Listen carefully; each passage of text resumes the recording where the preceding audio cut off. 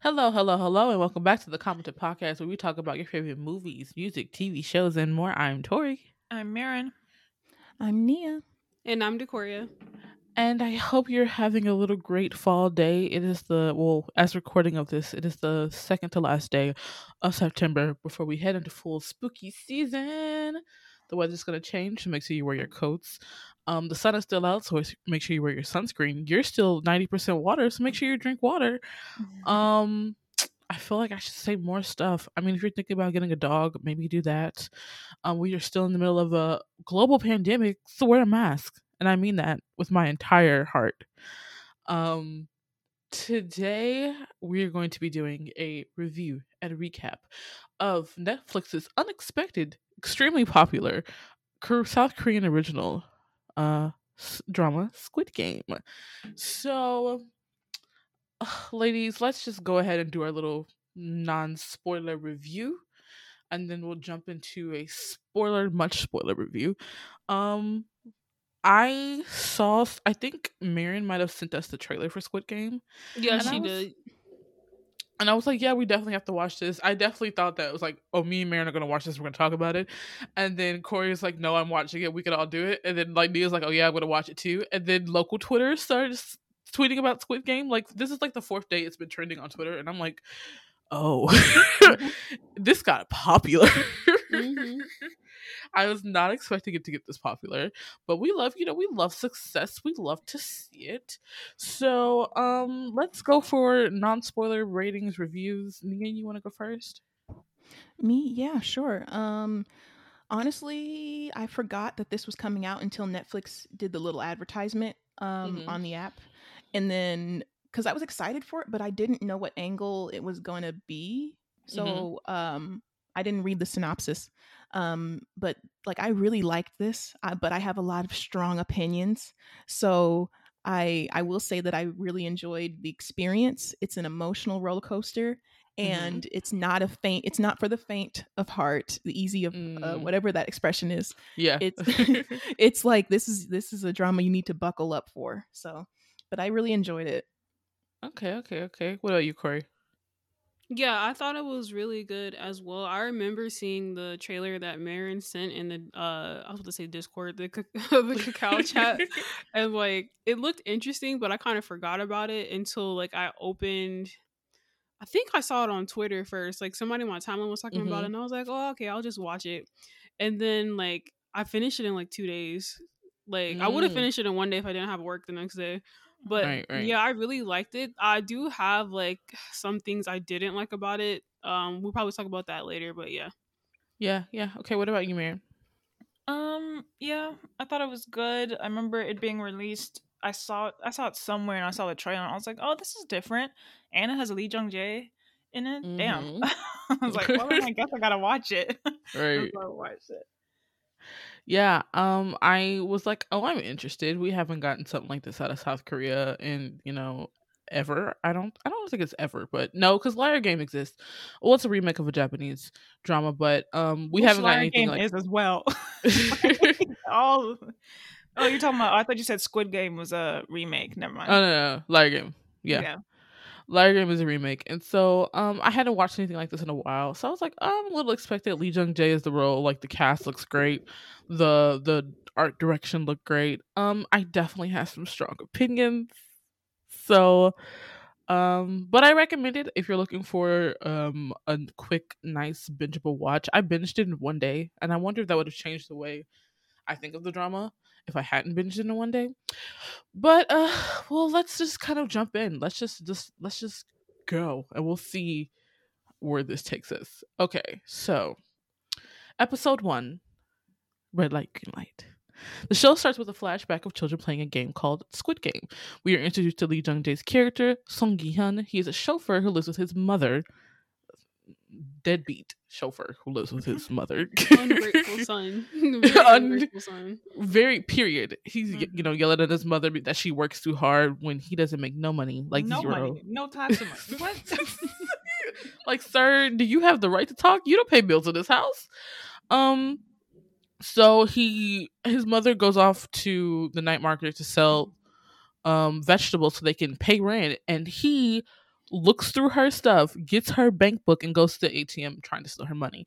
He keeps pressing in different pin codes. He first he thought it was his birthday, and I was just like, if you've been doing this for this long, that woman has changed the password plenty of times. He finally gets into it though because it's his daughter's birthday. He uses the money he takes to go to an offline horse betting and loses the first round. He wins the second round.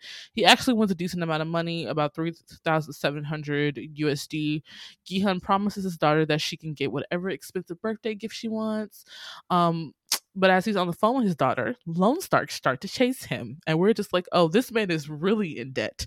As he's being threatened by the Long Sharks, he bumps into somebody.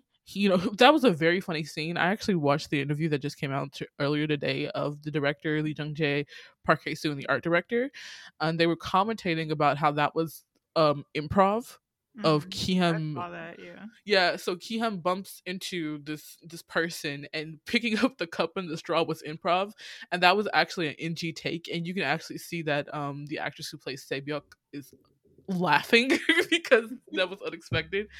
But they chase him into the bathroom. He tries to give them money. But you see that he's been pickpocketed basically. As a last-ditch effort to get a birthday gift for his daughter, he tries to win a gift at a claw machine. He does, but he doesn't check it what it is. So instead of taking her to get her favorite fried chicken, he takes her to get tteokbokki, or spicy rice cakes. She opens up the birthday presents, and it's a lighter in the shape of a gun. I just don't understand how he got that and didn't open to see what it was first. That makes zero sense to me. Yeah, that was a little plot hole. In his defense, I really don't think anybody would have expected that from a claw machine you were going to get a toy gun with a lighter that looked that realistic to a gun. Yeah. And so we basically kind of see that he promises that he'll get her a better present next year. She tries to say something, but she kind of backs down. We see that he has a strained relationship with her mother. His mother's been remarried. She has a stepbrother and a stepfather now.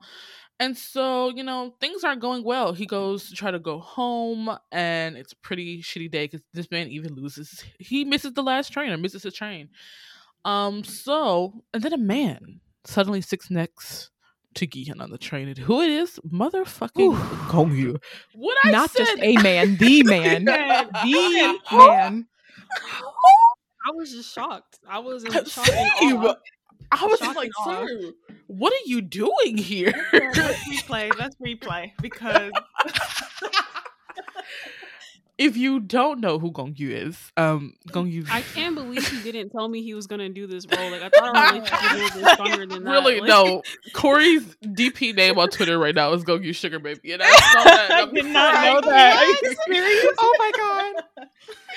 Oh no. Okay, so first of all, I don't think people who watch this drama who aren't into K-dramas are gonna be like, oh, this is just a really fine man. No, this is this man. I have never seen him play a cameo before in my life. I don't think. Right? He's always the male lead. Like, this is a new. Like, what's happening? It is such an interaction because Lee Jung Jae and Gongyu are probably friends outside of this. So it's just like, did you just call him up? It was like, you ain't doing shit in the middle of a pandemic. Go down here and shoot this cameo role. And I was just like, first of all, he's in a suit and he just looks so great. And I'm just like, I was sitting there like, oh, okay, so some of the budget went to Lee Jung Jae and Gongyu's paycheck. Okay. Right. I was like, and see, that's real. Now that you say that, a lot of these actors are veteran actors. So I'm thinking about how much they get paid, and then looking at this set, and I'm like, how much money did Netflix invest in this project? Cause baby, okay, so we had to have our Gongyu fangirl moment because we missed him. He did Goblin and had to come back to us. Sad. Right. So Gongyu's character asked Gi-hun if he would like to play a game of Dakchi. Now Dakchi is I don't know if they have this in America, but I know it's like something that's very much done like in several different parts of Asia, I think. So Dakchi is basically where you fold up kind of like triangles into a square, and it makes this really thick sheet of paper. And this thick like square of paper, and one person puts their paper on the ground, and you have to use your paper to hit the other person's square to make it flip over. And so that's Dakchi, and I'm pretty sure it's a traditional Korean game. Was Yeah. Gongyu's paper red and Lee Jung Jae's was green? Blue. I can't I remember if I imagined that or not. I think One yes. of the papers was blue. Yeah. Oh, it was blue. Well, yeah, Okay. blue. Never Well, mind. which is Okay. really interesting because like if you don't know or do know anything about the Korean language, is that they like we say red light, green light, but like for like when you're looking at like the lights and for traffic lights, they call it blue light. They say Haran light instead of Chonsek, and I'm like, and I asked my teacher why is it blue and not green. She said it's just the opposite of red for us is blue, and I'm like, that's really interesting cultural. So they don't difference. just go. They don't even go by the color. They just do opposite. Okay. Yeah. It's really interesting because even the clothes that they wear, I think it's described as being blue and not green. Yeah. Wait, so the two papers are red and blue? Yeah. Very red pill, blue pill. That's what I like. That's my first thought when I saw it. I was like, oh, this is like the Matrix or something. I didn't think anything of it when I first saw it. But we'll get to conspiracy theories at the end of this. Okay, so basically the game is that every time one person wins, they have to give the other person 100,000 won, which is $84.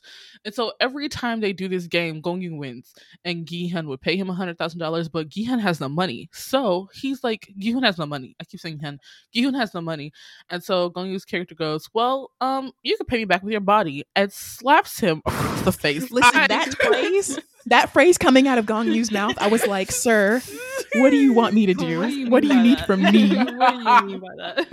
It is so funny because I've like watched mutuals on my timeline who haven't watched Squid Game. It's like, do y'all mean y'all are going off the rocker for Gongyu making a 5-minute cameo? Yes. Absolutely. Absolutely. They had him in a suit. For a time.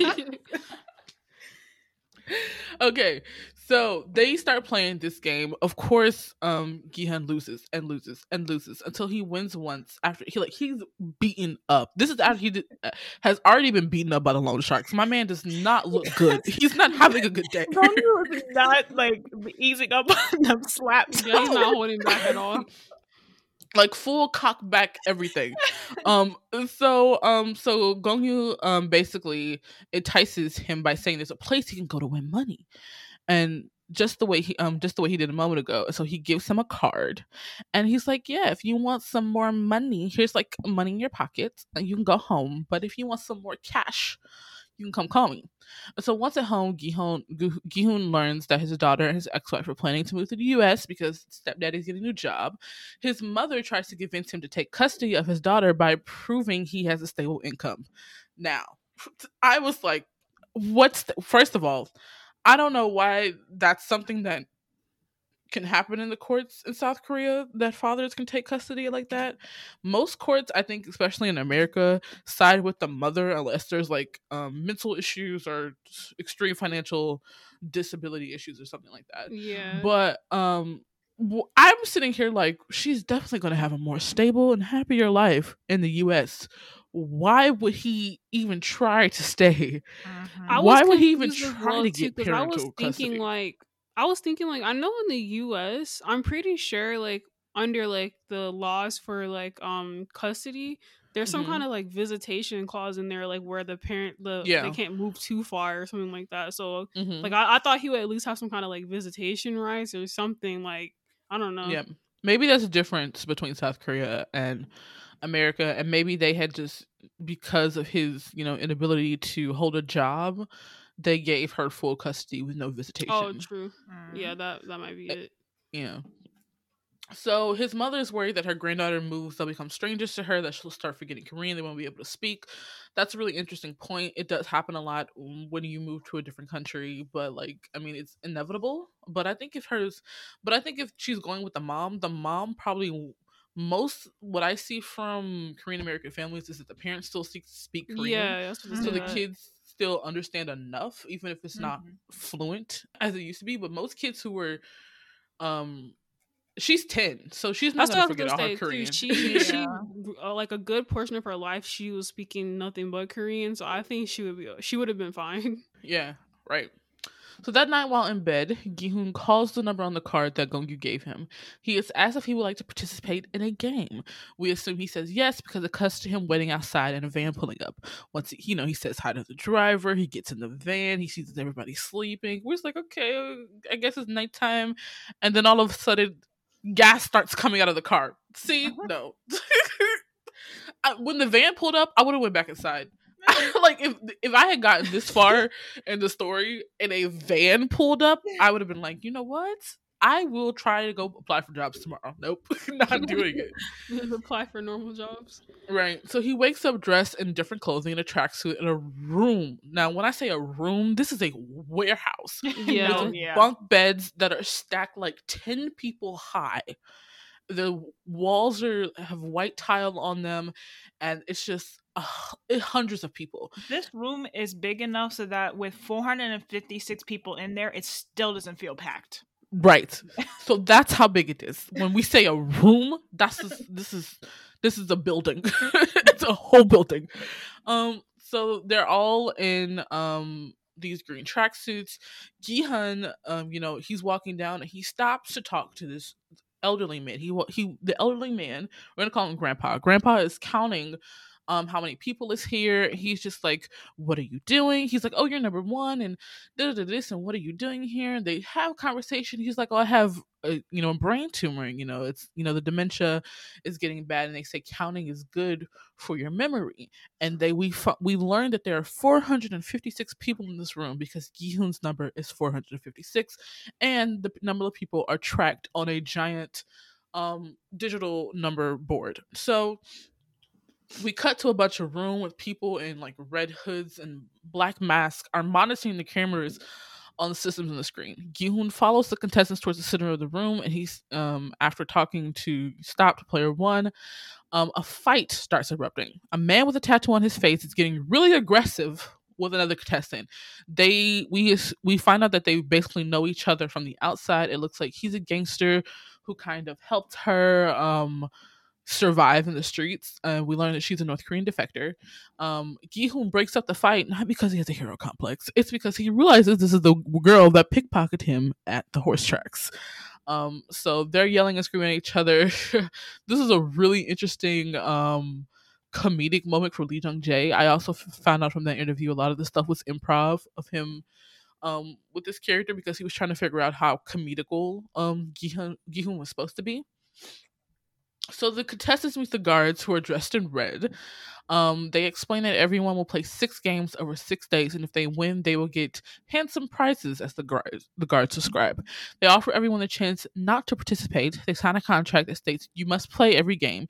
If you choose not to play, you will be eliminated. A game will not be played only if the majority agree. So we see a man in a more facially designed mask. It's like a black mask, and it's like with his features. The black masks that the guards wear have a circle, a triangle, and a square on them that denote their ranks. While this man, who we assume is the boss, his name is the front man, has a mask that's kind of sculpted to his face. It's like very vague facial features. So while walking around, Gi-hoon recognizes his childhood friend Sangwoo, who was supposed to be a graduate elite with a great job. He actually talked to his mom early in the episode, and he's supposed to be overseas on a business trip. And they talk, and they're trying to figure out what this game is. So after leaving this warehouse, they go up these steps. If you ever watched Harry Potter or Hogwarts, and they have the moving steps. Yeah. It's like that, so you cannot easily find your way out. So now we can assume that they are underground because they're going up steps. 2, the colors are so bright and childish. It's eerie. It's like red, green, yellow, like bright colors. And then brought up into the surface of what I can only describe to you is what is seemingly a fishbowl in the shape of a square. And they can see the sky, but they're not on ground level. So there's walls that make the room look like an endless field, but they're painted to look that way. At one end, there's a tree with a large robotic girl and 2 guards. At the other end is the contestants.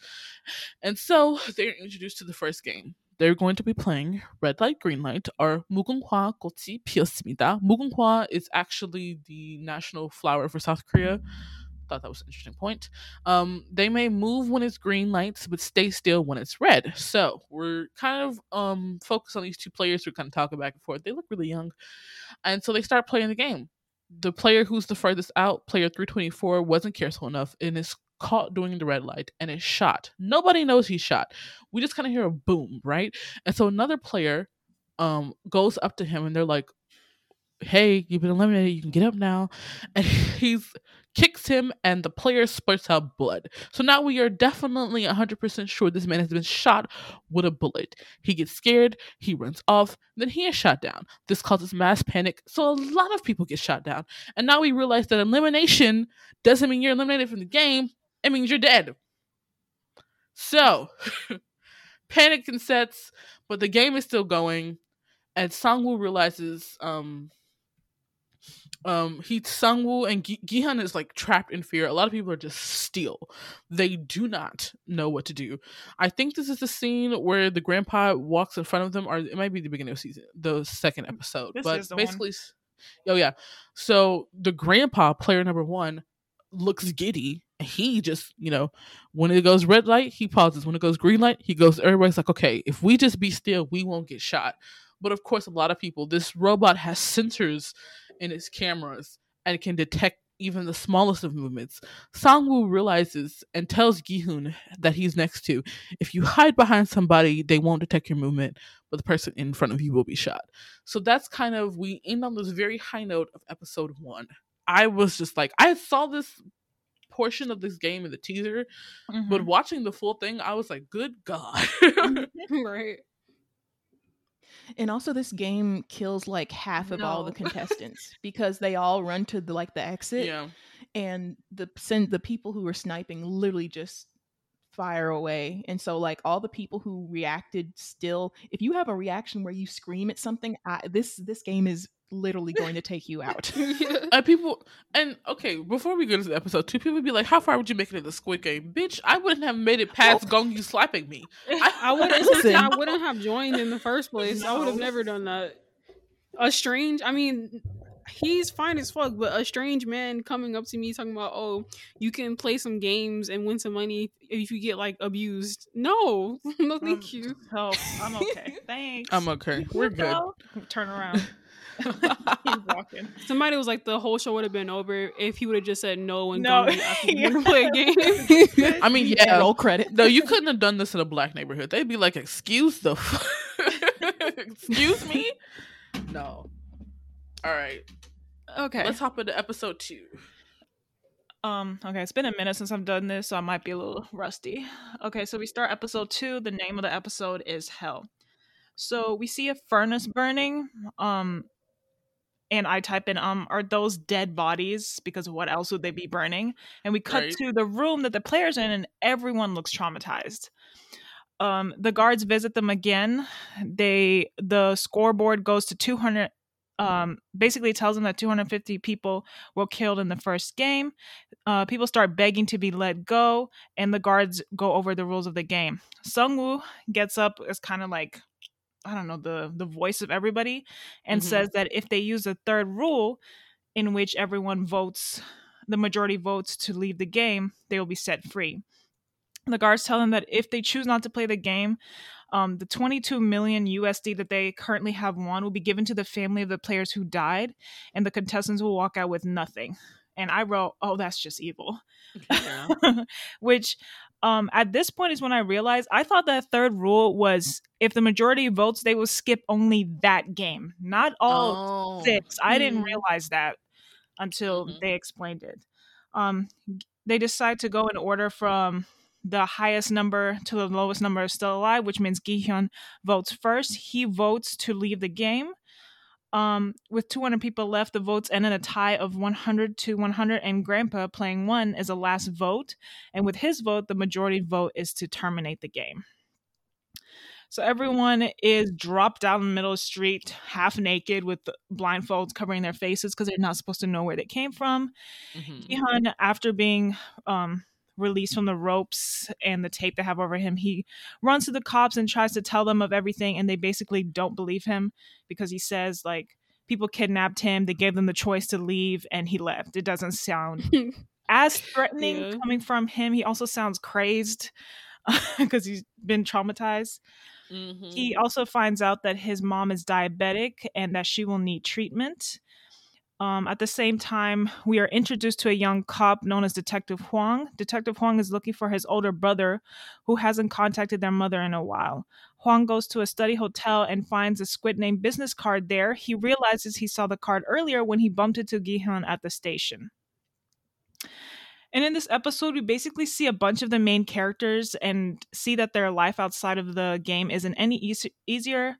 Pickpocket girl is a North Korean defector while she's trying to get her mother across the border, and her brother is currently in a orphanage / shelter, I guess. Yeah.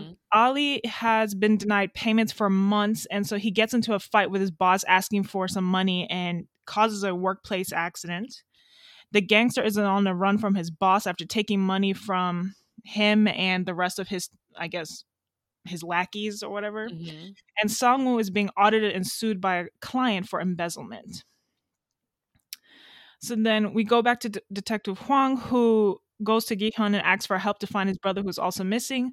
But Gi-hyun tells him he is in no position to help anyone.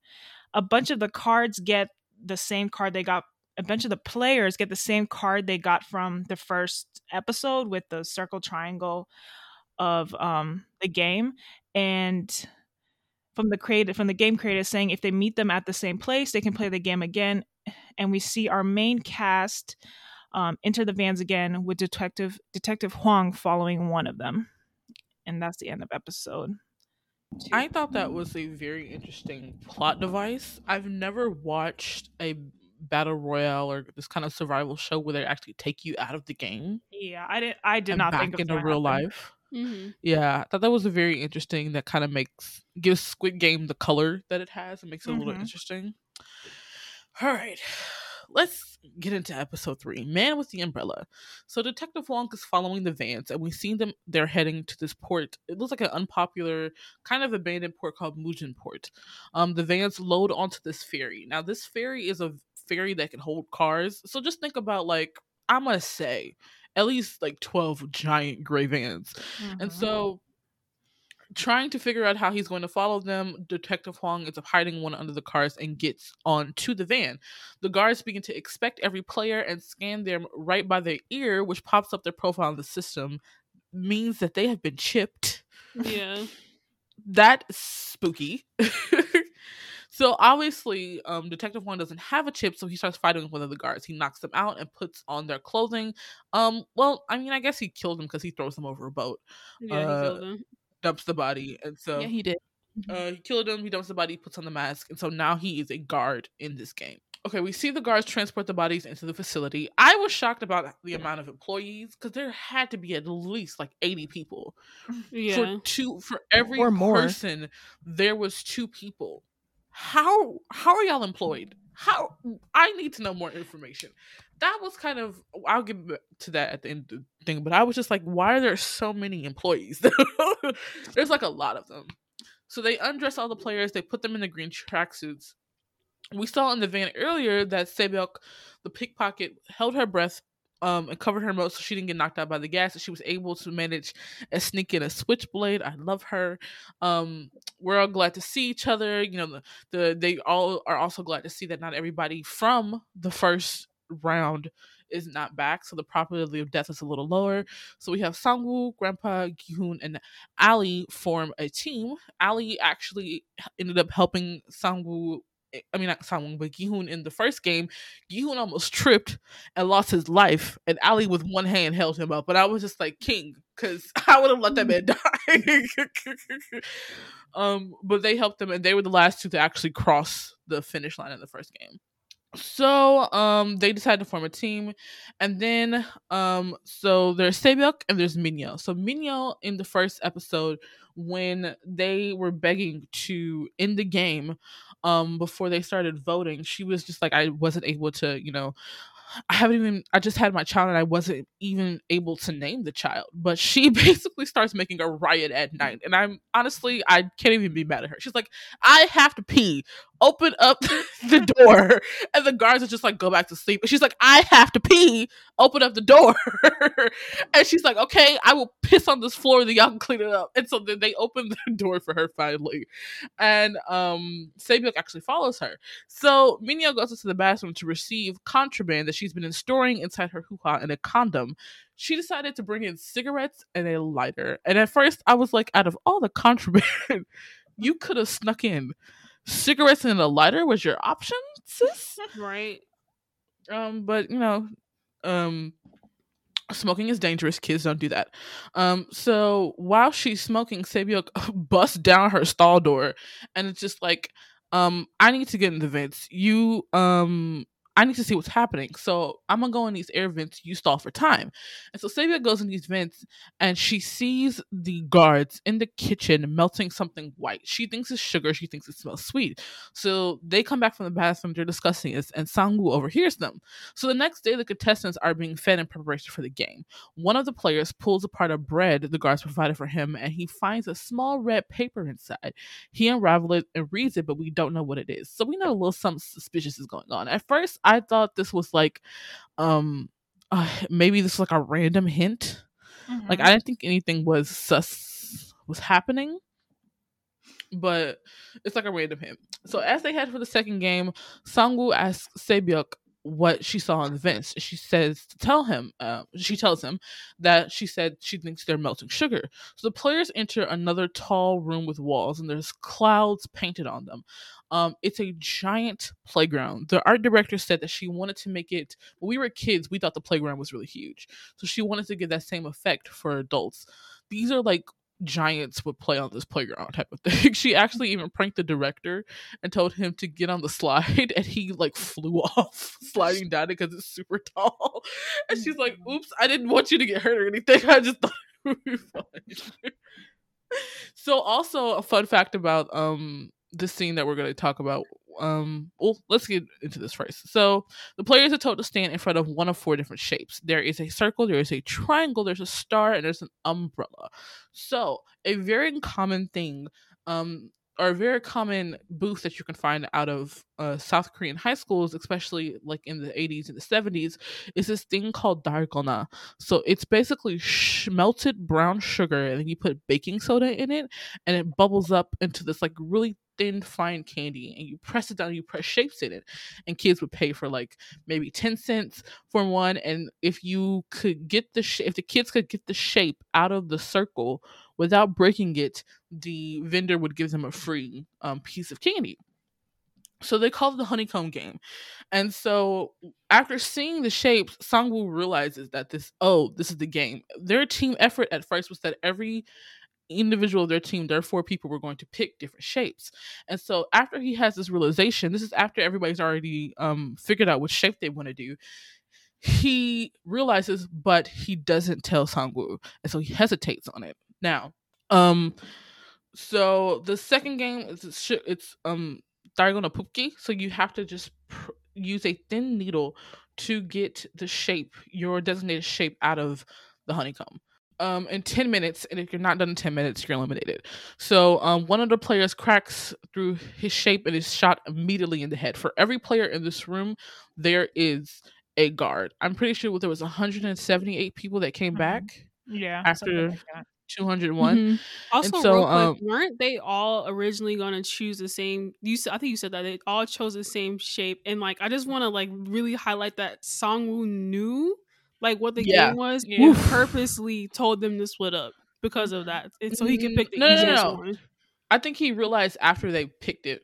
No, he realized before. Remember. Yeah, because he knew before. He had a flashback. Yeah. Because then he told he called out Gi-hyun's name because he and then like didn't say anything. Like he was gonna say something, and then he chose not to say anything. Okay. See, I was thinking the way I remembered it was that Sang-woo, as they were picking and as they had already decided, then Sang-woo realized it. Nah, he realized it way before, and like he literally just watched everybody picked, and like I think specifically he was gonna, like Maren was saying, help the main character at least pick an easy shape. But then when he saw him pick the umbrella, he just gave up and like didn't bother and was like, okay, good luck, and walked away. Okay. So after succeeding, Minyo actually is using her, with every crack, with every misbroken shape, another shot goes off.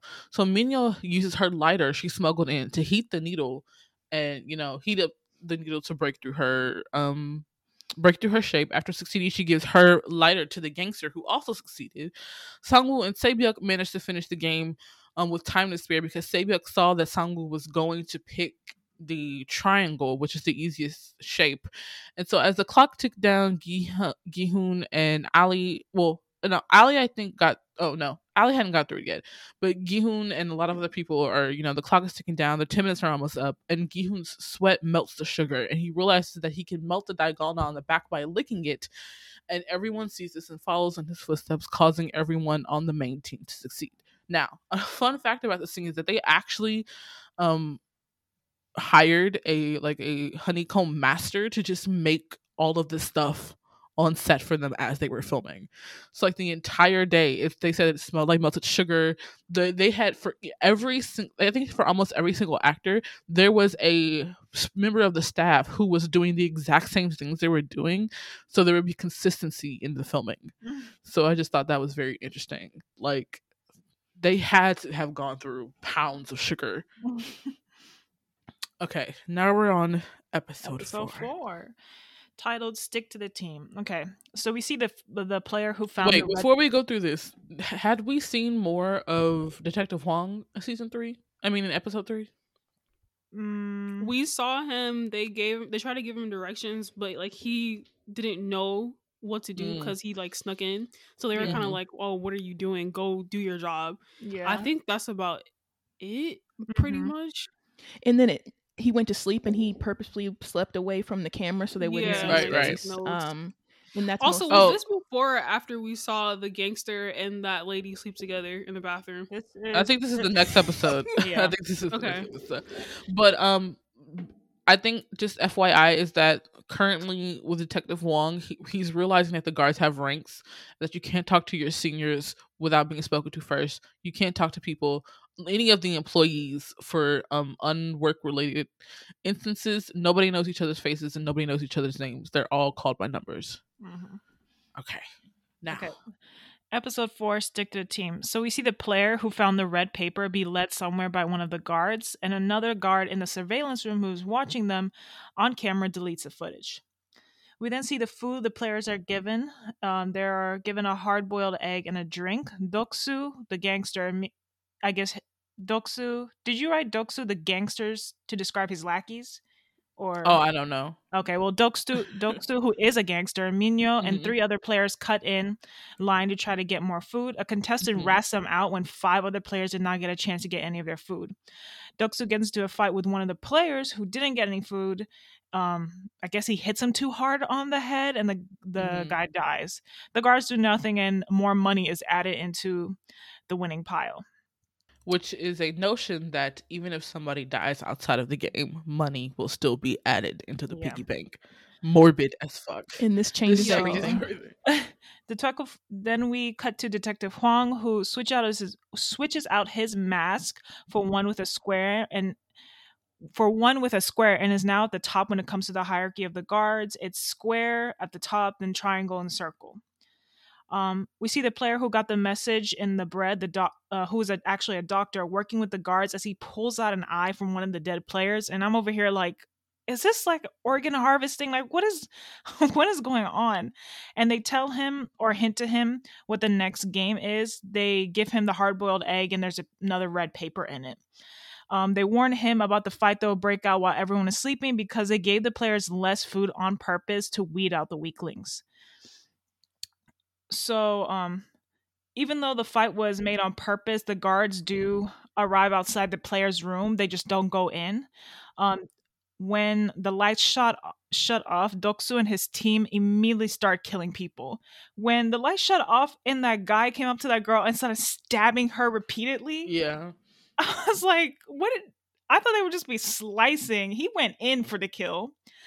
The front man tells a guard who's watching the fight to break out to like flash the lights on and off in the players' room. Beds start falling down. Doksu and Sebok start fighting. Sebok is once again the pickpocketer. She stabs him a couple of times with her knife and manages to run away. When she is in danger of dying, Sangwoo steps up to fight against the gangsters to save her. The old man gets on the tallest bed and he yells at the players to stop. He says that he's scared and says that they're all gonna die here. The front man sees this, and the old man sees the old man and turns the lights back on, and the guards come in to the room to stop the fight. Doksu's team is talking about how they're annoyed that the guards came in to break up the fight, because if they had just killed everyone, they would have ended the games, which was dumb to me because they still would have had to play the games. I didn't understand their line of thinking at that point, because you can't kill off everybody and then win the games. You would still have to play all the other 4 games.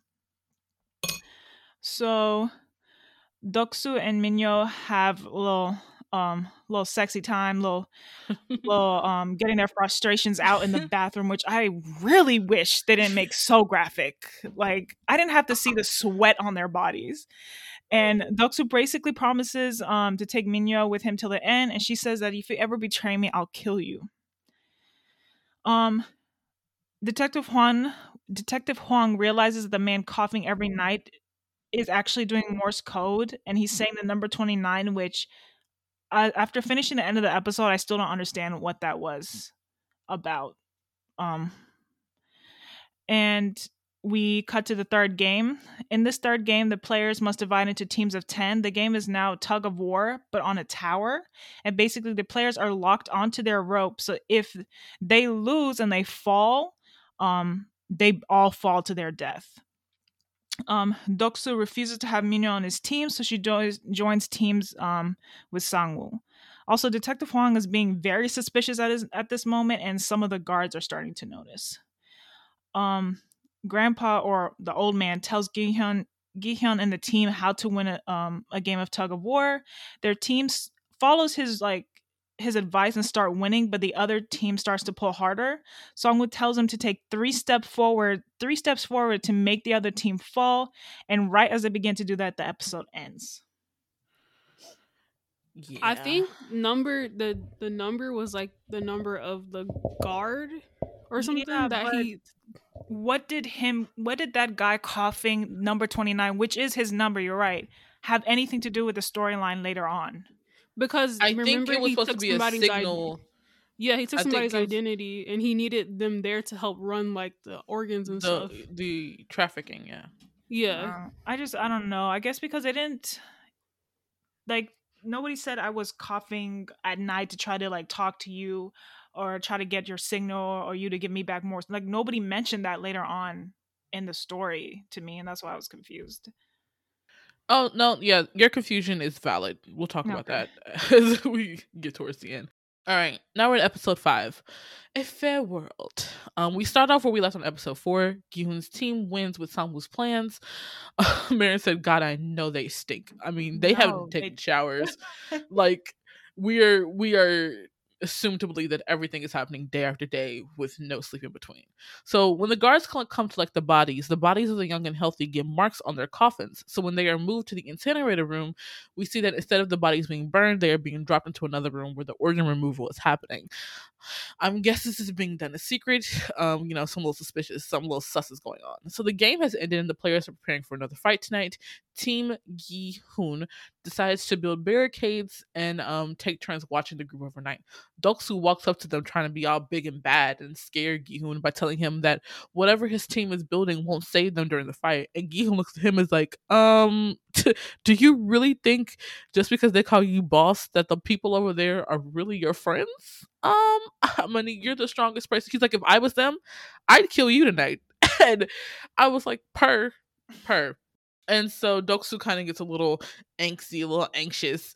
And so then we see Detective Wong enter a room where the organ removal was happening. The guards begin crass discussions about their black market operations.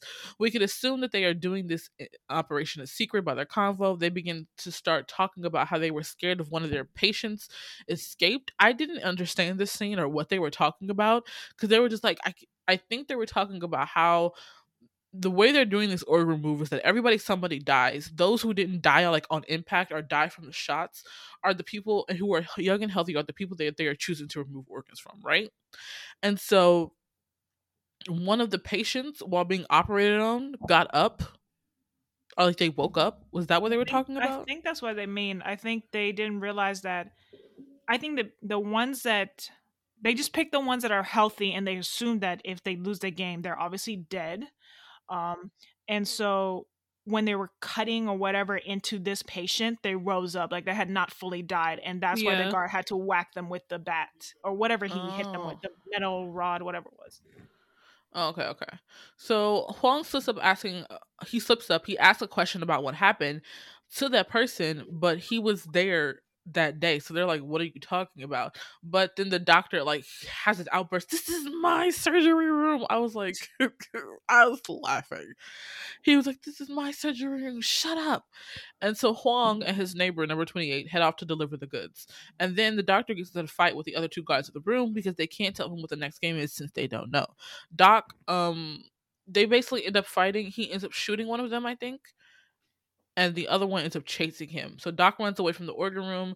He, gets to the stairs, can't find his way out. He finally finds a door. He gets back to the playground that they had for the Honeycomb episode. Just as he is about to get stabbed, the front man shoots the guard. He says because once they know once they get to the playground, the doc was just like, take off your mask. He takes off his mask, and I was hella surprised at how young he was. I was like, you're a child. What is happening?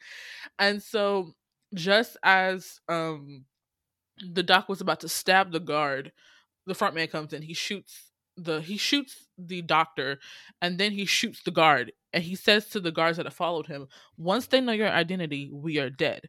And so the front man goes on this whole little speech about how he doesn't care about you organ selling, but the guards made it so the doctor had an unfair advantage. This place is about equality. And I sat here and said, I know this bitch is not preaching about equality. Literally, because like when he said that, I made like this really confused face. Like there's this meme of this TikToker who's like, I can't explain it, but like when I heard that, I was like, so you took these people, forced their consent, basically manipulated them into playing a game, but you want to talk about fairness when you're holding them captive, basically?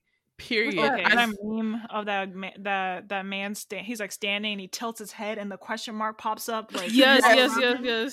Like, yeah, because like, what do you mean this is a place for equality? And I'm just sitting here like, sir, y'all killed 200 people. Y'all have killed nearly 300 people in this game so far. What equality? You're just making impoverished people fight each other. There's no equality here, right, like at all.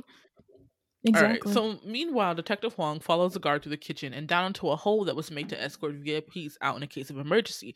Now, while they're in this hole, he sees a bomb and he's just like, what is this for? He's like, this is, if shit goes down, we can blow this whole place up. And I was just like, that's suspicious. Y'all are a little too prepared for my liking.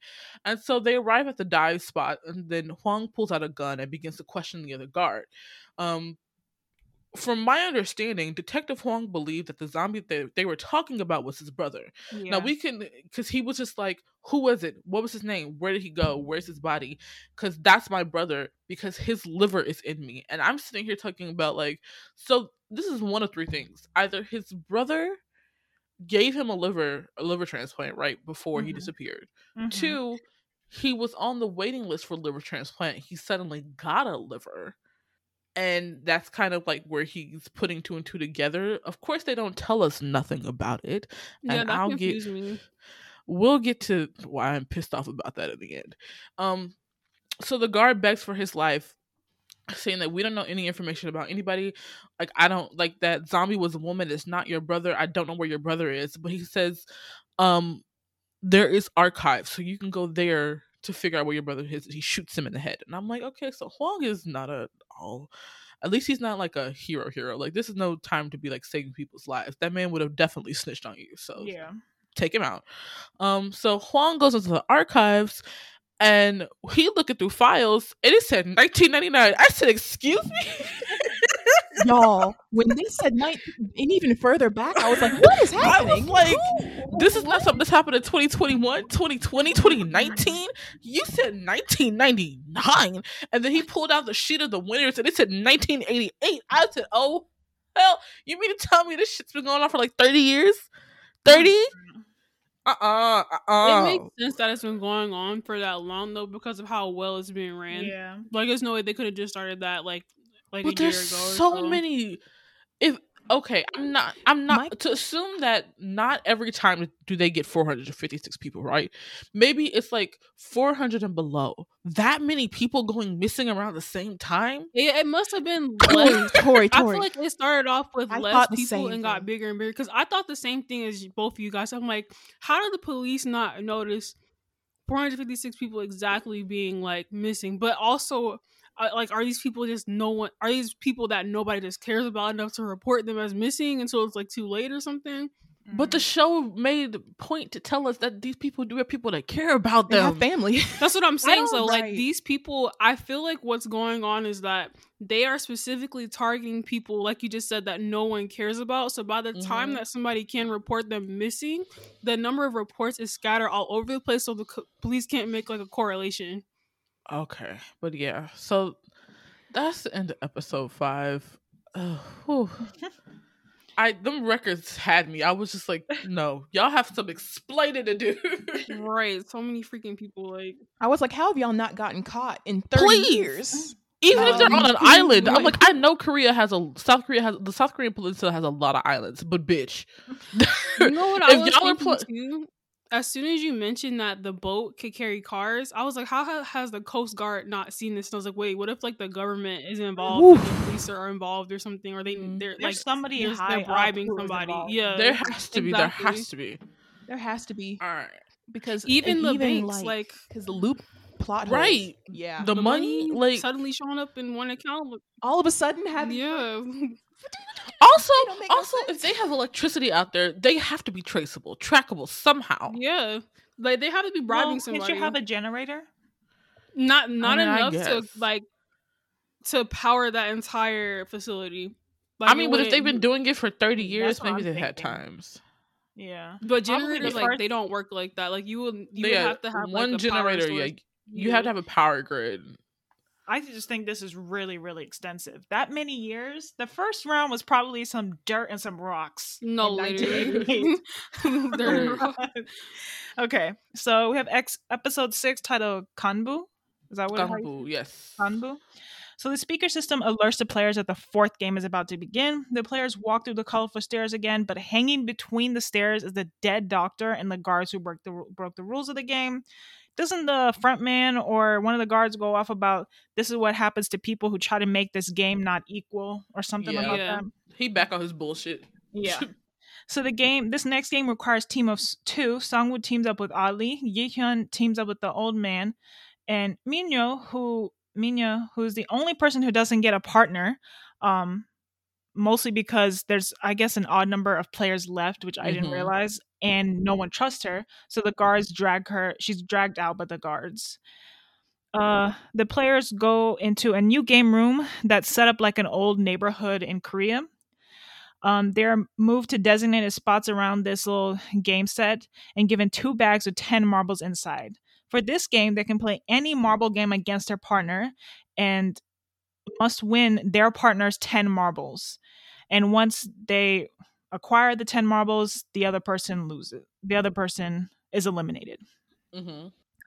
All of a sudden, Grandpa refuses to play the game. He goes on about how this game is for children. He just walks around the fake neighborhood talking about this is where he raised his child. It used to be his old house. He finally, after being yelled at by Gi-hyun that if they don't play this game, Gi-hoon. That's okay. Gi-hoon. He finally sits down and plays the game. We see Sangwoo and Ali playing a game that Ali is winning. Sangwoo begs Ali to help him figure out a way for the both of them to win. Ali agrees because he doesn't want to see Sangwoo die. And Sangwoo tells Ali that they need to look at the status of the other players and find someone young and someone old. He also says to Ali that he should hold his marble pouch since at the end of the game, the other players might attack him when they realize how many he has. And while Ali is distracted because I think one of the other players gets shot, he switches out. Sangwoo switches out their marble bags. Gi-hoon realizes that he can use an old man's dementia to win against him, and so he's able to trick him. Sangwoo now has 20 marbles and gives a bag to the guard, saying something about how you said as long as I won the 20 marbles in a way that wasn't violent, then I win. And Ali returns back trying to find Sangwoo and realizes that he's tricked and gets shot and dies. Sae-byeok plays against another character called Ji-young, and Ji-young decides to lose the game on purpose and dies, letting Sae-byeok win. Doksu wins his round of marbles, and then the grandpa gives Gi-hoon his last marble, making him the last survivor of this round. The end. I was pissed when Ali died. I was so mad. when I he knew he was opened gonna the- live to the end, but I was just like, as soon as Sangwoo started talking about a way that we could both win, I kept thinking, like, Ali, you have to see through this. Like, you have to see that this is fake. There's no way He's just too nice. Like, if you would have just sat and thought about it for a little bit, has there been any game where two people have won, like, or anybody gotten spared aside from that last game with the girl? Like, no. And then, like, when he opened and saw that it was rocks, Sangwoo makes me so mad. He makes me so angry. All right. Now we're on episode 7, VIPs. The players return to their room and we see Minyo lying down on the bed. Instead of being killed when she couldn't get a partner, she was returned to the players' room as a kakdogi, which is somebody who kind of like goes back and forth between, like the odd person out, right? And so the front man goes to make a phone call. The VIPs are coming and we can assume that he is not the head boss of this operation. As he prepares to leave, the front man realizes that Detective Hwang is somewhere in his quarters and begins to search for him. Just as he closes in on him, he is told that a body is found on the northern side of the island. We can assume that this is the body of the guard that Detective Hwang threw off the boat. Also, the scene with the crabs and his flesh being open, I was like, y'all spent a little bit of coin on that. It was unnecessary, but all right.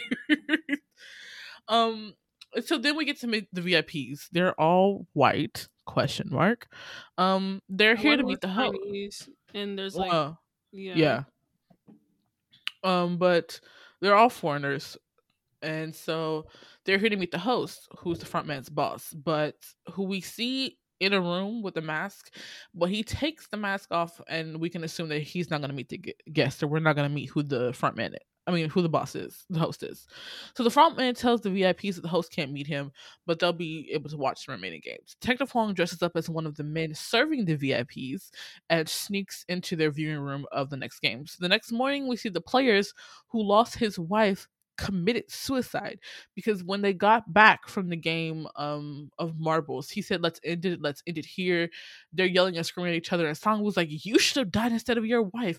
You can't be mad about this now. We've already gotten this far. So he ended up committing suicide, and now there are 16 players left.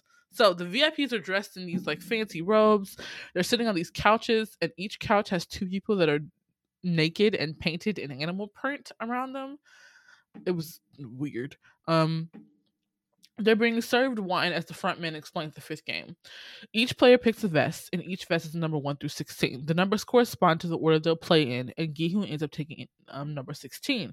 So for this game, the players are on a tower. They're like, if you've ever seen trapeze artists or wire artists, like in a circus. So there's 2 towers at the end, and there's a bridge of glass panes in the middle. One pane is tempered glass that can hold up to 2 people's body weights. The other pane can't even handle like a one person and will break immediately, having everybody fall to their death. The players have 16 minutes to cross the bridge. And so one by one they're going turn by turn. At first, and players start, dropping one by one. They even do some very graphic footage of the people who have fallen to the ground. And so the priest who was actually on the tug of war team with Gi-hun gets on his knees and starts praying that God is going to show him the way. When I tell you this man was wasting valuable time, that man was, he was wasting everybody's time. So eventually he ends up getting pushed by the gangster and falls to his death. Gi-hun starts the game. He finally steps on the first pane. With less than 10 minutes on the clock. So the way this is happening is that each player has to cross by knowing that the person in front of them has stepped on the right glass. And so that's also a very interesting part of the game, because Doksu says, I'm not moving. So you bitches better come in front of me and see which glass is real, because I'm not moving. And so we cut back to Detective Wong being taken out of the VIP room into a private room by one of the VIPs, who basically says, I want you to perform fellatio and, take off your mask. And this is the lines in English are so cringy. They're almost a little unbearable. Takes off his mask, and so Gi-hun basically pulls out his gun and starts recording him, and makes the VIP tell him what he knows about the games. So up until now, Detective Wong has actually been recording and documenting everything he sees, which is pretty good detective work. I mean, in this situation. So we're back at the gang, we're back at the tower, and Minyo jumps the line to go to Doksu, and she says, I told you, if you betrayed me, I'd kill you. She wraps her arms around him and falls back off the tower. And I just have to say, I love that for her. Like, I was just like, that was good ending. Take his ass with you. And so a lot of people keep falling. There's like 4 players left, and one of them is actually a glass maker. He's a glass maker. He can tell which glass is tempered and which is not. So he's trying to focus on which glass is tempered and which is not. And this is also a bullshit thing that happens, is when the VIPs realize that he's a glass maker, they're like, oh, this is no fun anymore. So the front man turns off the lights. What happened to equality? What happened to equalness? No. Like, that's Exactly. not fair. That's not fair whatsoever.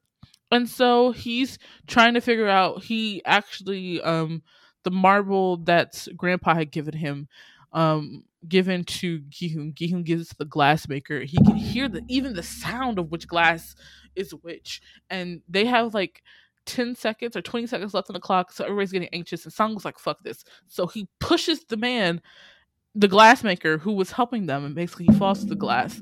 Yeah, because he needed 2 items to bounce off of the glass, but they only had like 1. Because remember, they had to take their shoes off and everything, so they literally had nothing. Nothing left. And Sangwoo was like, fuck this. And so he pushed the man off. Now they're down to the last 3 players who survive, which is Sangwoo, Gi-hun, and Sebyuk. And for some fucking reason, the last thing that happens is that all of the glass is blown up, and the shards go flying out and hitting people. And so that's the end of that game. We cut back to Detective Wong, who has now escaped from the island by using one of the Dyrus packs and oxygen tanks. However, there's a tracker on the oxygen tank, so the front man and the guards go out to find him. Whew. Okay. Episode 8, Frontman. We see Detective Huang reach land. He looks at his phone to see if there's any service. Seeing that there is no service, he continues moving to higher ground. Then we cut back to the last 3 survivors, Gi-hun, Sangwoo. Gi-hun and Sangwoo start arguing over the fact that Sangwoo killed the man who was able to see the difference between the glass. Sangwoo goes off about how the guy was wasting their time. He didn't bother to help anyone else that had died, because he didn't let them know until the last minute that he could tell the difference, and that in the end Sangwoo got as far as he did by himself. He dodges Gi-hun's questions about what if the man had been Gi-hun instead, and Sangwoo instead insults Gi-hun's intelligence, which Gi-hun replies by saying, well, if I'm so dumb and got into this situation because I'm so slow, then how does a man like you who went to Seoul National University end up in the same place as me? And I wrote, pew, pew, pew, shots fired. The guards enter the room. They have provided the gifts for the finalists, but before they are given the gifts, they have to change into new clothes. We see Sae-byeok in the restroom and see that she has been stabbed by the glass shard. When at the end of the last game, the glass tiles exploded. She pulls it out. I mean, not that she could do anything else, but God, that was a bad decision. And opens the box, and we see the new outfit. They basically dress in black and white, black suits with like a black bow tie. We see that the last three players are sitting at a triangle table with the best meal they've seen in days, and everyone starts digging in except for Sae-byeok, who looks like she's about to pass out. We cut back to Detective Hwang. Detective Hwang, he's still on the island. He's managed to contact his boss, but the guards have noticed him and are chasing him. Detective Hwang is at the edge of the cliff, surrounded by the guards. He points his gun at the front man, who knows that all that he has is one bullet. The front man steps forward, and Detective Hwang shoots, hitting him in the right shoulder. The guards raise their guns, but the front man signals them to stand down. He tells Detective Hwang to do as he says, or he dies. Detective Hwang asks who he is, and the front man removes his mask, revealing that he is Detective Hwang's brother, played by Lee Byung-hun. Yeah, I was very shocked. I was extremely shocked. Yeah. I said, also, this is where another part of the budget went. Because what the hell? I said, I was so surprised. Like, I had to pause it and look again, because I was like, ain't no way. How did they get this man? That man had 4 minutes of screen time with his actual face. They need to explain to me if that was his voice the entire time. No, it 100% is, because if you watched his, whatever that historical piece that was really big last year came out, where he played Mr. Sunshine? Mr. Sunshine, if you hear him speak English, when he puts a mask on, it sounds like him. I cannot believe I didn't realize it. It doesn't distort his voice that much. Like, it does sound like Lee Byung-hun when he speaks English. And I was absolutely in shock. Oh my God. Lee Santa in a fuck. I said, is this what is that gonna be a season 2? Because how the fuck? I said, bitch, I don't give a damn that that's Detective Hwang's brother. I'm over here losing my mind that it's your brother is Lee Byung-hun. Oh my God. But basically, Detective Hwang is in disbelief, and as he is asking why, his brother shoots him and he falls off the cliff into the water. Shoots him with no remorse. Right in the shoulder. Pew. We return to the three players. They are left in their room, each holding their steak knives that the guards let them keep. Gi-hoon tells Sae-byeok they should team up against Sang-woo. Sae-byeok says that they should make a deal. If one of them manages to make it out, they should promise to take care of the other person's loved ones. Sae-byeok slumps down, and Gi-hoon pulls away the sheets covering her and sees that she's bleeding a lot. Gi-hoon runs to the door and yells to the entrance to their room and yells for help. The guards enter the room with the coffin. They put the dead players in. Gi-hoon turns around and sees Sang-woo hovering over Sae-byeok. He runs over and sees that Sae-byeok's neck is sliced. Gi-hoon grabs the knife on the bed and charges at Sang-woo, but the guards interfere. We then cut to the front man sitting in a room shaking as he has just removed the bullet in his shoulder, and he hallucinates of his now dead brother. All right, last one. Episode 9, One Lucky Day. The camera zooms to an image, the same image that pops up at the beginning of the episode. They separate the spells Squid Game and Hangul, and we see Gi-hoon and Sang-woo in a tunnel. They're about to start the last game. The guards flip a coin to see which one of them plays offense and defense. Gi-hoon chooses offense. The last game is dun dun, the Squid Game. So they narrated about this game in the beginning. I don't think there's any form of this in America. I've never played it. So it's basically you draw a shape in the shape of a squid using circles and squares. The office team has to get to the squid's head. And it's like a really violent kind of pushing game for children. It's something to pass the time, and it was probably played a lot when we had less internet. So Gi-hoon and Sang-woo enter the game room as the rules of the game are explained to them from a viewpoint. The VIPs watch the last two contestants, and the frontman explains what the game is. The Marin realizing that it really does sound like No, it really did. How did I not know? I don't know if he's in that mask the entire time though. I think he might have did voiceovers. We'll see. Maybe they never explained that in any of the behind the scenes, but yeah. So the game has begun and Gi-hoon has managed to get inside the squid. Sangwoo and Gi-hoon are really throwing punches now. Sangwoo grabs the steak knife and stabs Gi-hoon twice. Like they're really at like this is life or death. Gi-hoon blocks the knife with his hand and manages to beat Sangwoo on the ground and punches him repeatedly. Gi-hoon walks to the squid head and before he enters, he states that he wants to stop. You know, if they both agree to stop, then they can walk away from this. No money, no nothing. So if Gi-hoon Sangwoo instead stabs himself in the neck. And his last dying words to Gi-hoon is to help his mother. So we cut to Gi-hoon and the front man in a limousine. Gi-hoon asks why he did what he did. And the front man says, just like Gi-hoon bets on horses, we bet on humans. Gi-hoon is dropped onto the street and coughs up a debit card. He coughs up a debit card? Yeah. Yeah, he really? does. Oh, I must have not been paying attention. I was like, coughs up a debit card. Which has money in it that he won. He goes home. He actually goes to the bank. Oh no, he goes home to his mother and find out that she has dead because she had diabetes. He goes to the bank first.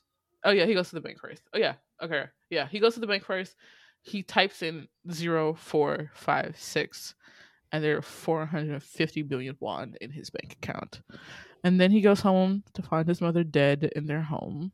Because before that, dad. he ran into Sangwoo's mom. Oh yeah, he ran into Sangwoo's mom. I think she asked if he had heard from her. He had heard from Sangwoo. She hadn't come to her house in like 2 days or something.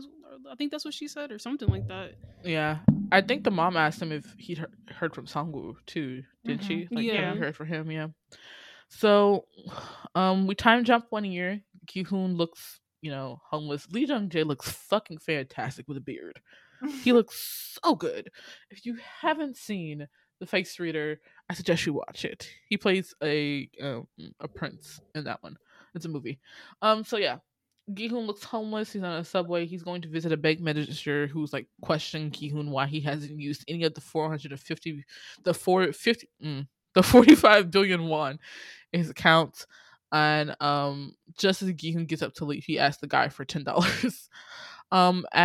Gi-hoon is sitting by the river. He actually an old lady walks up to him. She's like, I have to sell these flowers by the night. Can you buy some from me? And so he buys it from her, and on the flower is a fucking Squid Game card.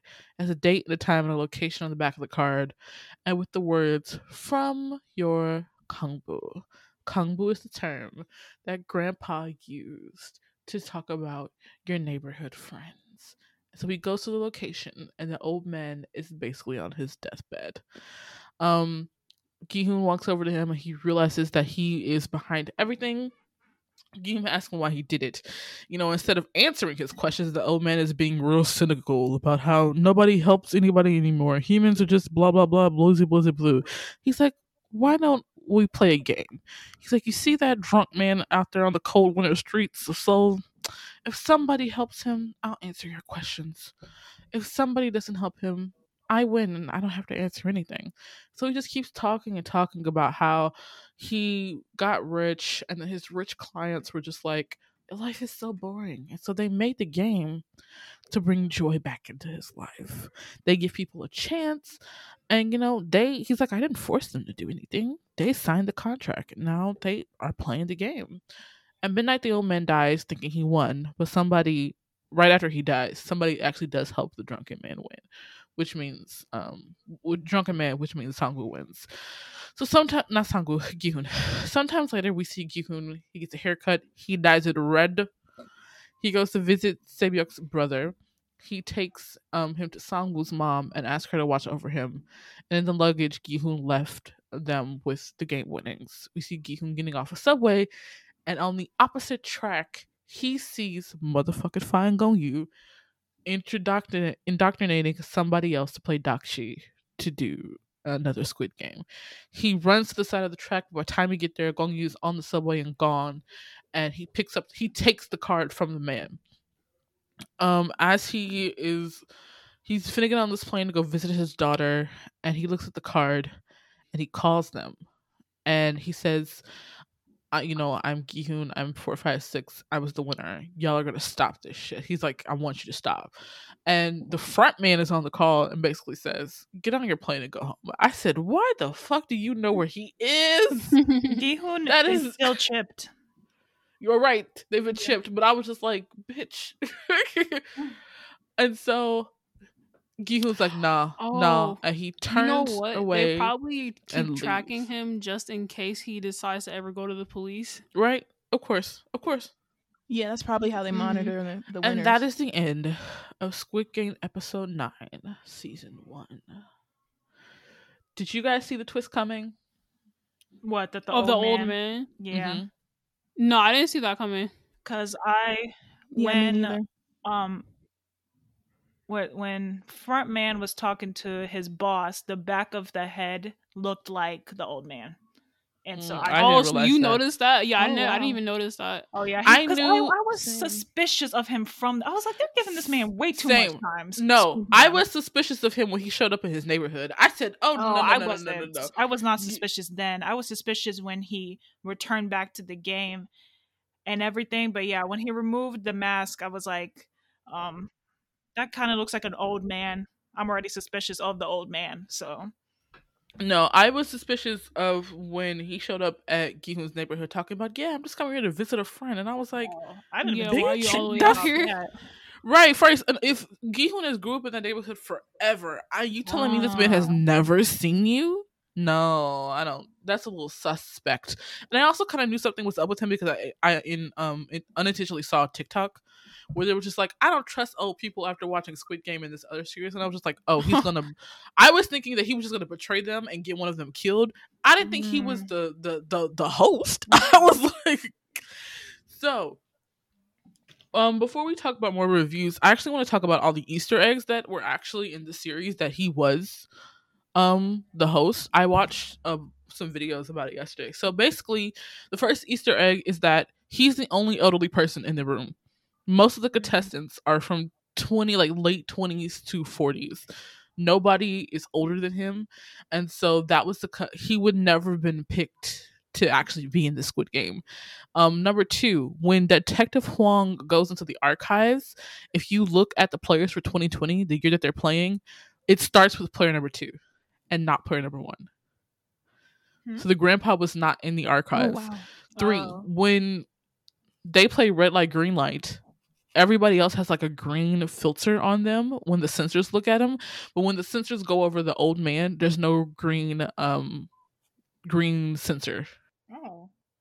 Another one is that he was intentionally, this is somebody thinks, but that he was intentionally trying not to be paired up for the marbles game because he knew that this would that he can get out of the game, because before this he had like a health crisis, where he had a seizure. Yeah, he wet himself. And so during the marbles game, it was supposed to be that he was supposed to be the odd one out, and then they could be like, oh, they killed him, and so he's out of the game. But because Gi-hoon picked him, he pretended to have like a dementia track, and he wasn't killed on screen, and you don't ever see his body. Yeah, the killed on screen thing definitely was like, okay, it makes sense now. Yeah. And so also he kept saying, like, we were supposed to believe that him being in one of his phases of dementia was like, oh, this looks like my house, but it really was his house. Like, that was an old house. And all the children's games that they were playing are games that were very popular when he would have been a child, which is like the 70s and 80s. Also before some other that too, because he was old, so it'll be way before old. that. It might be 50s. Yeah, probably. And so another thing is that if you paid attention to the room where the beds were, every time they moved beds, the games were actually on the walls. So the marbles, the glass, the Squid Game, all of it was actually on the walls. I did see that in the video. Yeah. So that was really interesting. Now we can get into what we liked and disliked about the story. Who wants to go first? I'll go first. Oh, yeah. You want to go first? No. I probably have the least amount of stuff to say. I liked mainly everything. What I didn't like was, the biggest thing was the ending. I don't think there needs to be a season 2, even if there's stuff left unexplained. There are some things that could just be like end it and leave it. Because I feel like once you start, especially with a show that has like a really good season 1, once you start trying to branch off into multiple seasons, the quality starts going down. And like they're kind of, I feel like Netflix probably is going to push them to like make multiple Of course they are. seasons It's of it. finna up in So, Bridgerton numbers. yeah. So, yeah. And then also, like, there were a lot of like the cop, for example, he was kind of overpowered. Like a lot of stuff that he did, like kind of like why do you have the ability to do this? Like it doesn't make sense. An explanation for that is that the cop wasn't in the original script. They added him in his storyline to fill time because the games wouldn't have been an hour long each episode. Yeah, I think the director said when he wrote the script, so he was overpowered because they didn't have time to really flesh out his character. Then basically, no, he was just added. So they just added him in for filler, basically. That's what I'm saying, though. I'm saying like even if like he's still overpowered, even if they added him in. Yeah. So that I didn't like. I don't know, like the coughing thing. Like Maren was saying, like I get why they did the coughing thing, but like for him to just automatically like, oh, that's Morse code. Like I guess I could see how like if you keep hearing the same coughing pattern, all right, then you would get it. But I think it would have been like having something in his food would have made more sense to me than the coughing thing. And yeah, that's pretty much, and aside from the bad English acting from like the American actors and whatnot, right. But yeah. What was the question again? Sorry. Oh, did you like what you like and didn't like? Okay. Other than the one time that y'all have explained it, and I'm still confused about the Morse code. Like it still doesn't make any sense to me. That was pretty much it. The storyline is very typical, not very typical, but it does follow some of the themes for a survival game. And it was good. I haven't seen another one like it, so I don't really have much I don't like. It was okay. Yeah. What about you, Nia? Okay, so I'm not really a watcher of this type of drama / movie. Like I've seen The Hunger Games and I used to read the books, but like I don't genuinely, what do you call it? I don't actively look for this type of stuff because it's pretty gruesome, pretty brutal, and most of the time I'm just not in that. But I mean, the problems I have with this, and it couldn't just be me projecting it onto this drama because it's so popular, because I know that these dramas or these types of media were influenced by a lot of Japanese stuff, but this type of stuff, like the messaging, really, I had a mini rant in my head that I had prepared because I was like, why is this old man preaching that a poor person and a billionaire or a multimillionaire are the same? I said, no, we're time out, and we're done here. I was like, y'all, I don't want to take too much time, but at the same time, I just want to say this. No, go ahead. Oh, no. Yeah. It's supposed to be a long episode. So y'all are buckled in. It's Saturday. Right. Like, listen, the messaging of poor people are just, there's nothing different between us. Our experience is the same. We don't enjoy things in life. Sir, you are rich. Sir, you have millions of dollars. You don't worry about when you have to pay your bills. You are not about to get evicted. You don't have to pay debt off. You don't have like, whoa. I hate that. Like, if you are rich and miserable, that's on you. That is on you. Get a new therapist. Do you need Talkspace? Do you need me to email you the link to Talkspace? Do you need me to give you the BetterHelp link? Because if you are a multimillionaire and your only source of entertainment is to murder poor people, so you know what though? When he gave his speech about why exactly he was doing this and the whole thing about the equality thing, looking at the show deeper, I feel like it's kind of like a commentary a little bit on how little rich people, wealthy corporations value human life, because like they can so easily kill people off for entertainment purposes. And like it's been said like a lot of times that when people have a certain amount of wealth, they don't get pleasure out of anything in life, so they start doing really depraved things, and like it's like an example of that. Yeah, but the thing is, I can't understand that mentality. Sorry to cut you off, Maren. Go ahead.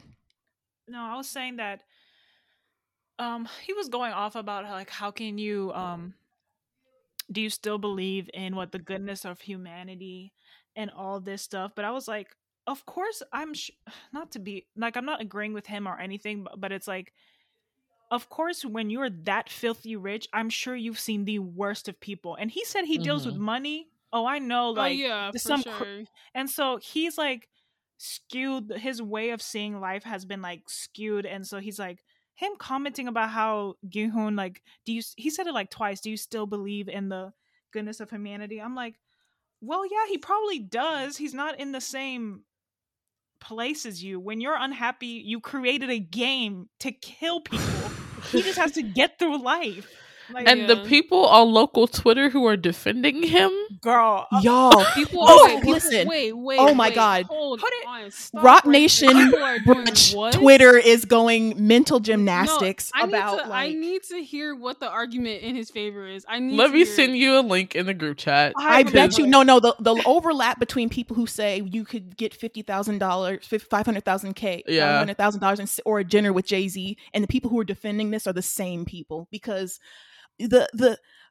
this man is deranged, and you're defending. I'm putting him on the same level as billionaires. I don't know if he's a billionaire in the show. He literally is. Oh, he is? Okay. So listen, y'all don't understand. Billionaires, instead of killing people in such gruesome ways, you could have just, I don't know, this is just me, given people money. You could have just given people Listen, okay. money. Literally thinking that, like, oh, if you want to give people a fair chance, you could invest. You in could the have just- community. Exactly. You know, Right. create food. So the man thinks he's God. He thinks that he's Literally. giving them a chance. The art director Giving actually Bill talked about Gates. this. It's the- giving Bill Gates. Right. The art Oof. director talked about this in this interview that they just did, and how she was trying to put a lot of what Grandpa thinks into the art direction. And so that's why the coffins are present boxes, because he thinks he's giving them a chance at life, a present that, so now that you're dead, you don't have to suffer out there. And if you win, then you get money. So that, I was just like, when she said that, I was like, I didn't even think about the ribbons on the coffins until she said that. I was like, There are so many present boxes in the game too. I mean, in the Y'all, yes. that sentence you just said, they don't have to suffer. You know what would help them not suffer? If you gave them money, Right. cut them a check, sir. and then, sorry. No, I'm literally shaking, because this mentality of like, I'm helping people Mhm. people would be paying off their house, helping Right. people would be Exactly. fixing their leaky roof, helping people would be paying off their car. What? Okay, can't. so this is a tweet. Billionaires? So this is a we need tweet. to have a So discussion. somebody did like the show villain, and they put the gangster, and they put the actual villain as Sangwoo, and then somebody else responded, no, the actual villain is the grandpa. And then somebody responded to said that no, he's not the villain. He gave them all a chance to quit the game and go home. No. When it was his turn to vote, he pressed the X, but people chose greed instead, so they basically killed themselves by continuing to play. They knew the price. Y'all No. acting Oh my like God. they didn't choose to start from the bottom to the top because he was number one. He had the deciding factor. Like, that's not manipulating. That's not manipulative. these I was people- like, They were manipulated into playing the game in the Yeah. first place. These people purposely picked poor people because they knew they didn't have money. Like, literally. And also, I would like to point out the little contract they had them sign is faulty, because this whole thing is illegal. So they could have gotten out Mhm. of it. But because they're emotionally manipulated, they didn't know that. Like, oh, not even literally, emotional manipulated. If you leave, you're eliminated, quote unquote. Bitch, you're dead. That's basically what Yeah, they're that saying. too, If you don't that play the too. games, you're They're dead. kidnapped. They are kidnapped. Like, I can't. Literally. The logic. What What y'all? choice did they have? They This man- like a fair choice would have been to show them exactly what was going to happen, and they didn't do that at first. They literally brought them there, and then like, what about all the people who got killed in the first game? Then, so what are you Yeah. saying about them? They didn't tell him elimination meant Like, death. literally, It's this rich people, and the crazy thing about this could just be me being cynical, but like, I bet you money that somewhere in the world, some rich person has thought of this or actively tried to attempt to do this, if not I succeeded. mean, this is what they were doing years ago. It's just real illegal now, so you got to try harder. Right. So let me get into what I like and didn't like. I have a lot to say about the show. I really didn't expect it to get popular on local Twitter. So when I saw these numbers, I said that earlier. But okay, so I have a few things. I love the fact that they actually showed us them going into the game and out of the game. I thought that was a very interesting way to humanize the characters. The art direction was amazing. The art director did her dang thing. I felt like that's probably it about what I liked. I liked Sebyok. I think she was a boss ass bitch. I even liked Minyo. I liked the female characters that they chose to do. And I like the idea of that they were playing children's games, which makes it even a little bit more morbid. I don't like how hard the show was trying to be meaningful. I felt like there was a lot of hidden meaning, and then there's a lot of very in your face meaning. All the VIPs being foreign, I was like, huh? That's a little interesting. And like the messaging for that, and like you telling me there's no VIPs in South Korea, that's I thought that was interesting. Lee Jung Jae's delivery as like the comedic proportion of this story didn't sit well with me for the first few episodes. I was just like, he's doing okay. Maybe I'm just used to seeing him playing badass characters. So the comedy portion of it, I was just like, the delivery kind of fell flat for me. My favorite scene for him, though, is when he threw sand in the Sangwoo's face. The demeanor in Lee Jung Jae changed. I was like, there's my gangster boss bitch. There he goes, walking across the sand in that fucking suit. I was like, that's what I was here for. That's what I was here for. And so the delivery from most of the actors was pretty good. A lot of people were comparing this to Alice in Borderland. I haven't watched Alice in Borderland, but this kind of battle royale survivors game, like Nia said, is very much. I've watched 4 episodes of it. Oh yeah, it's very much derivative from Japan, but a lot of people were comparing it to the games in Japan because usually the games in Japan are not on luck; it's based on intelligence. And second, they just do violence for violence, and there's no really meaning behind it, so it's a little bit more interesting to watch. To me, the more interesting story that could have been told would have been Detective Hwang. Like, imagine if this story had just started with this man coming into a police station and being like, I've been kidnapped, they killed people, and nobody believing him, and we just get to watch him infiltrate this place, and then it turns out to be his brother. I feel like the reveal of the brother being the front man and the reveal of grandpa being the host was too much. It didn't make the plot move forward. It didn't give me any details. Y'all didn't explain anything. I was much more, maybe because I've seen Survivor shows before, and I was much more interested in how these people are employed, because the conspiracy theory is that if you pick the red dakti, the red square at the beginning of the story, you would have been asked to be an employee instead of a player. And I'm just like, I want clarity on that more than anything. I want to know how long this place has been around.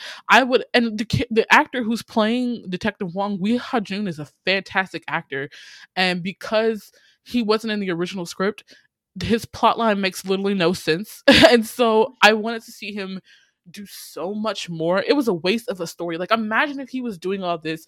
I wanted to see his reaction to all the dead bodies. I wanted to see his reaction to being like, what the fuck is going on? Like, that would have been the better story to me. I don't hate Squid Game. I think what they came up with is pretty good.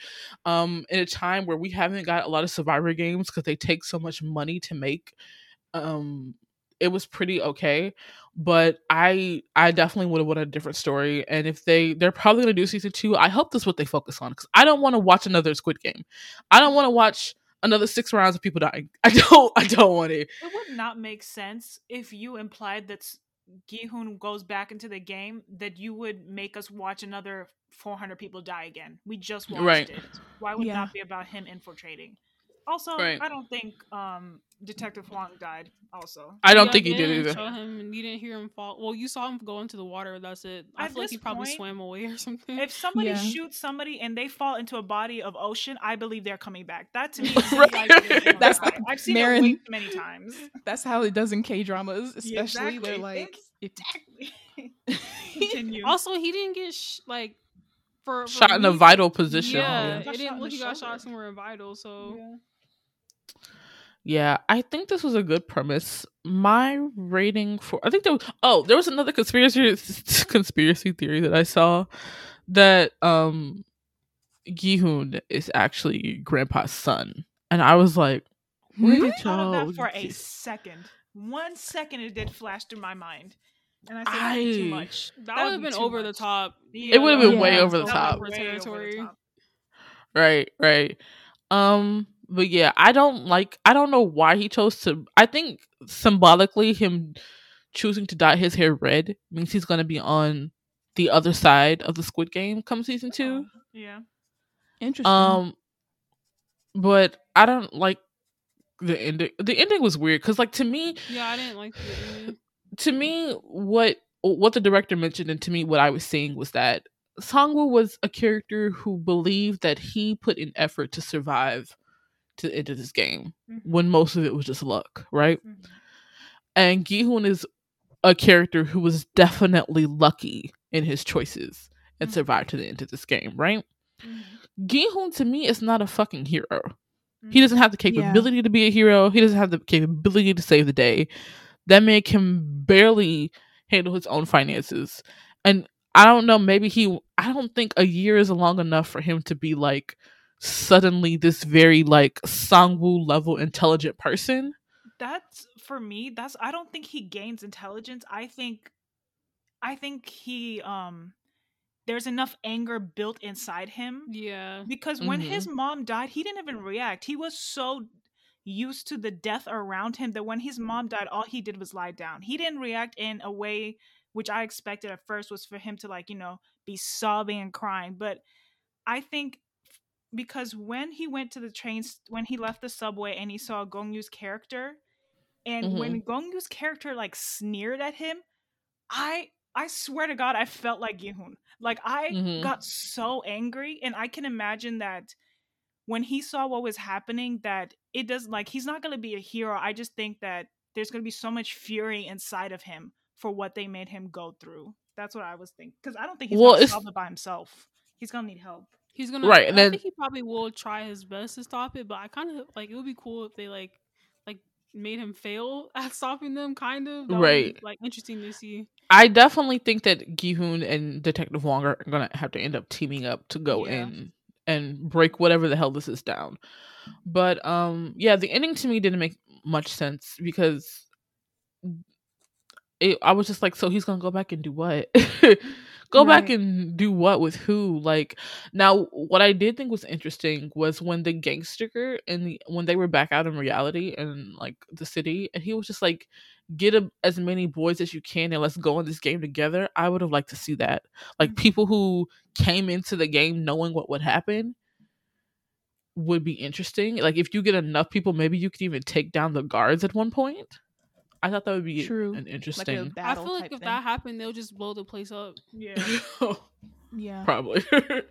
Gi-hoon will be like, well, I'm gonna take all of y'all down, even if it takes myself down. Right. I'm gonna die. Blows up. Also, my first thing that I thought was suspicious when they did the first episode, and they were like, when they did the numbers, and so they were like, so it's 456 players, right? So that's $45.6 billion. And I said, if there was, so that's what, 100 million for each, 100,000 or something, whatever, how much money for each player. And I was sitting here, I was just like, if there's 456 players and $45.6 billion, doesn't that mean that all 456 players have to die? Why are we, what? I thought that was suspicious. Yeah. The first episode, I was like, doesn't that mean all of them have to die to get 45.6? Why was that was sus to me? But also, a lot of other conspiracies are that most of the winners end up being employees. But I was just like, there's way too many employees compared to winners, because it's like they showed you that these people cannot be financially responsible. Do they mean employees like top people, or like just the people in the red, like both? I think they being the guards too. And I'm just like, that's fascinating. I feel like I can't see them being guards. I can see them I can't use them being the front man. Yeah, the guards make no sense, because the guards' lives are way too expendable for them to have been winners of the game at all, or like, unless they're like the square people, the top of the guards. Yeah, could be. Yeah, because I feel like even the way he Gi-hoon like dropped everything. I know he was in his homeless kind of not doing anything state, but as soon as he got that card from that lady who was selling roses, he immediately got up. Like, I feel like there's, for the people who may survive this, the trauma of like feeling this like guilt, but also trying to need to be there and like to fix things. I mean, I feel like there might be a psychological reason as to if that is the case, that all the past winners are like higher ups or guards or stuff like that. Yeah. I just think the drama left with a little too many questions. Mm-hmm. Yeah, Like it didn't answer a lot. intentionally starting for a season 2. I think it tried to be character driven, but it was hard to do that when there's so many unanswered questions about everything else, especially when a person is behind the making of this game. Right, and that person is now dead. Right. Question. And y'all, it's so ironic. Like he does all this because he wants to help his mom and his daughter, and at the end, when he's about to go see his daughter, he's like, "Actually, no." Yeah, so I was Like, well, his that's why I didn't daughter's- like the ending. I was like, literally, you could do this later. Like, you That's don't have to do also- this immediately. That's also to drive my point about him being so angry that it's like clouding, that it's changed like his whole personality and clouding his thinking. That's my thing. Yeah, I give Squid Game an 8. It's not awful. I would have loved a different story. I felt the drama was trying a little too hard sometimes, but it was very well. The art direction is amazing. The acting was decent. It's a nice binge. I don't know. I mean, we're probably going to get season 2, so we'll see if my rating changes after that. The director, I think I saw something that said the director hasn't thought about a season 2, but if he were to do one, he would definitely ask for more help doing it. Oh yeah, because this was originally supposed to be a movie that he started making in like 2005 and 6. Oh wow. Yeah. Yep, that's my rating, number 8. What do you think? I'd give it an 8 too. Yeah, I do an 8 too as well, because I don't think it's perfect or something that I feel like there's no rewatchability with this. Like you watch this one time and you're done. Yeah, I don't think you would want to put yourself through watching this 3 or 4 times. As much as but thank you. Right. And then I think like some of the plot holes were kind of annoying because you never get answered. I mean, they may in season 2, but I hope season 2's not like a decrease in quality. Right. I mean, I recommend it because it's entertaining, but also very emotional if you easily get connected to characters on screen. Yeah. Oh my god, I'm so sorry to cut you off, Nia. The director and screenwriter for this was also the director and screenwriter for Silenced. The movie that Gong Yoo was in there now. Oh. Yeah, and Lee Byung-hun was in his other movie. But Silence is very much That's the movie they made. I've seen this. Yeah. The deaf kids. Yeah, that was. Don't watch that. Don't even watch the movie. It's not. It's a really good film, but it's very triggering. So like, be very cautious if you're going to watch that. Yeah, it's trigger for sexual assault and child abuse. Let's just put that out there. Whoo. But I would give Squid Game a 9 out of 10, despite like my problems with the ending and the potholes. I thought it was really good. I really liked it. It makes sense why it's getting reviewed so highly and like popular. I don't want a season 2 though. I think they should just leave it alone and leave it as is. Also, I would have kind of preferred them to do a weekly episode instead of at one time. Right. I'm not like, a huge fan of like binging like in one day type stuff, but yeah. Same. I think I might have felt differently if this was a week by week thing, because then you get to marinate. And that's a feat for the drama, because despite that, it's still big, which is but I feel like after maybe 2 or 3 weeks, people are not gonna be talking about it anymore. It's gonna be like Alice in Borderland, because Alice in Borderland, like it was big, but it wasn't like as big as Squid Game is getting now. But Alice in Borderland, like people stopped talking about it to the point where people were like, "Oh, Alice in Borderland wasn't popular." I'm like, "Yes, it was. You just were like people just stopped talking about it after a certain point." Yeah. We'll see how long it lasts. It's supposed to up in Bridgerton in numbers. Yeah. So I feel like this is like the downside of the Netflix model, like the releasing everything at once. It kind of kills the hype as soon as the hype, like it kills and builds the hype at the same time, so it doesn't last as long. I feel like this show would have been double the popularity if it was like released once a week. Yeah. Yep. Well, that was y'all can have a lot to look forward to in Miss October because we're filming a lot of stuff together as all four. So make sure you have our notifications on. Make sure you come visit us at Twitter or TikTok at Commented Podcast. Until next time, I'm Tori. I'm Marin. I'm Nia. And I'm Decoria. Bye-bye. Bye.